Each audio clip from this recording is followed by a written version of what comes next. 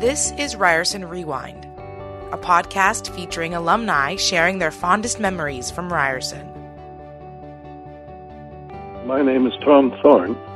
I'm Radio and Television Arts RTA 68, and in 1967 I started the Eyeopener, which is now, of course, the student campus paper at Ryerson. It's more to school than just going to classes.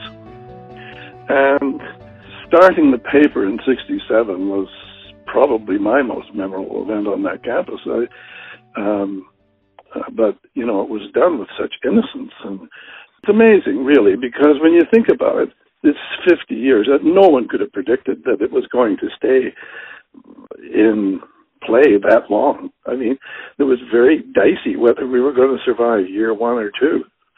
And then we got into trouble with Queen's Park, and I know from past experience with people that I know who are in politics, they told me that there were times when they wanted to close it down, and everyone said, well, you can't do that. You know, you can't close newspapers down in this country. But they were very annoyed with us, what we were doing.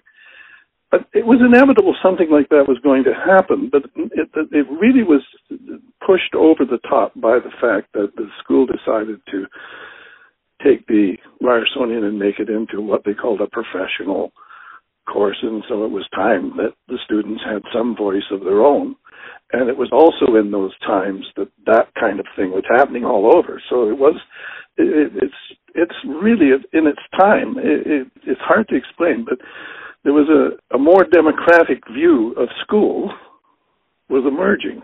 And we had a kind of satirical undertone or overtone even. I don't think it was that. I mean, I'm looking now. I have framed on my office wall here the first edition. And it's really important that in this business that there is independent voices. And sadly, there's not that many left. You know, I still have my sort of edge where, you know, I like a little bit of satire, you know, like, you know, and you know, people are so earnest and serious these days that they don't understand it. You know, they don't see the jokes. But I find the paper very disciplined and very professional now. It's not as trashy as my paper.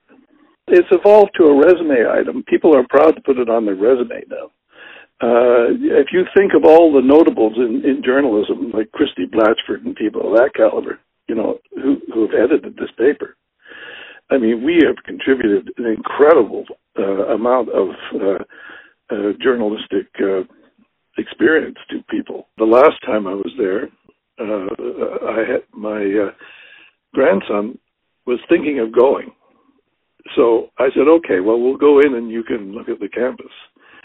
And we dropped into the Eyeopener, and he was I mean, everyone sort of came to attention when I came in the Eyeopener, and he said, how can that last after all these years? I said, I don't know. You have to ask those people. I keep in touch with what they're doing, but, you know, I don't try to influence it. I can't influence it anyway. So I'm just surprised that after all that time, it's still there. It is really amazing. There's no answer for it except a bunch of people took it on, and each time it's passed to hands that have been good. And we're lucky for that.